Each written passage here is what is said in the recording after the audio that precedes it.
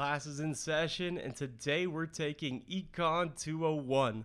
I'm Mitch Reams, and this is the College Esports Quick Take presented by Esports Network. Normally, these classes look at studies that have been academic in nature with a focus on general gaming. Most weeks, I do want to pull from academic sources, which could be described as sociology more than econ, but market research is also incredibly important in esports, and it can easily be misleading. This week, Juniper Research published a report that actually feels like it was done without hyperbole, mainly because it doesn't focus on esports. The report says the video game market will grow to over $200 billion by 2023. It's currently projected for $155 billion this year.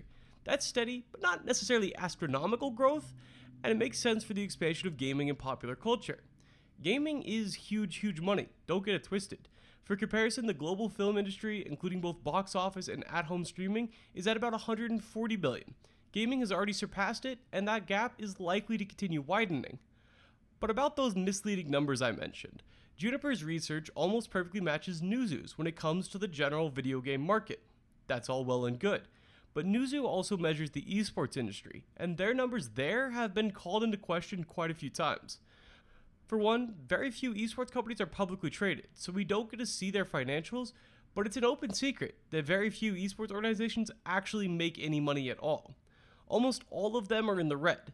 Just today, I got 3 emails from PR people citing Newzoo's numbers. They usually get deleted, and here's why. It's an article titled Shady Numbers and Bad Business Inside the Esports Industry Bubble by Cecilia D'Anastasio for Kotaku. Published in 2019, the article takes clear aim at Newzoo's numbers and highlights that the people who are actually seeing cash flows in esports companies know it's all kind of bullshit. Corsair's sponsorship manager starts off the article with a quote that he said at a different convention. He said, quote, "I feel like esports is running a Ponzi scheme at this point." The esports industry and the numbers used to describe it are described as everything from inflated to completely unsustainable. On Newzoo, here are 2 direct quotes in that article. A Riot Games employee said, "Newzoo is garbage. Analytics firms are in a giant inflationary dance with each other to make esports seem big." An Overwatch insider put it a little more bluntly and just said, quote, "Fuck Newzoo, we all know Newzoo is bullshit." That's a pretty stark condemnation of the biggest market research firm in esports and one that's quoted from the New York Times to CNN all over the internet because it's the only one putting the numbers out there. Newzoo is also quoted in that article defending their numbers, and I really think it's required reading if you want a job in the esports industry. Like I mentioned, Newzoo is still quoted everywhere. When David Beckham announced a public offering on the London Stock Exchange this morning, the New York Times, CNN both quoted Newzoo. It's simply the only source of data, but that doesn't make it correct. And I truly hope I'm not bursting people's bubbles here. I love esports. I host 3 podcasts on esports, and I write about it daily.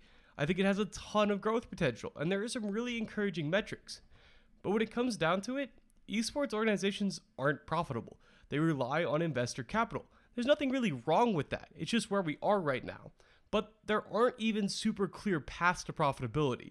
There's just confidence in innovation. I'll also link an article below where I talk with NRG CEO Andy Miller and Complexity CEO Jason Lake about those potential paths to profitability. They were both upfront that they aren't really making money and that something has to change. With gaming's growth, esports hasn't totally grown with it. Esports fans still aren't spending that much money on teams.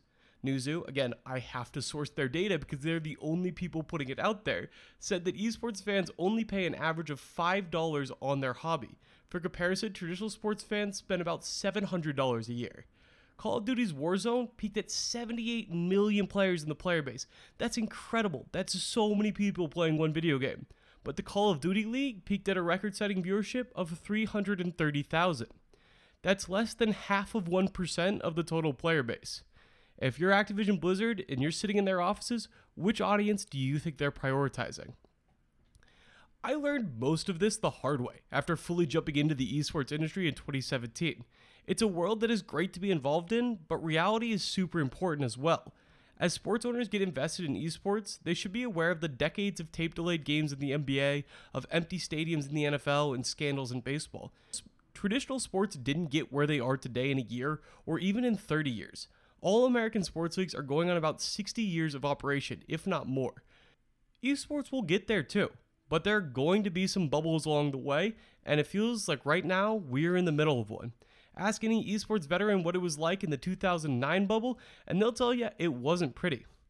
That's it for this class. I'll never assign homework on the college esports quick take, but Shady Numbers by Cecilia is the closest thing there is to required reading. I'll link that article below, as well as my Esports Insider article looking at profitability for esports orgs. I'll be back tomorrow with a program spotlight looking at one of the leading college esports universities.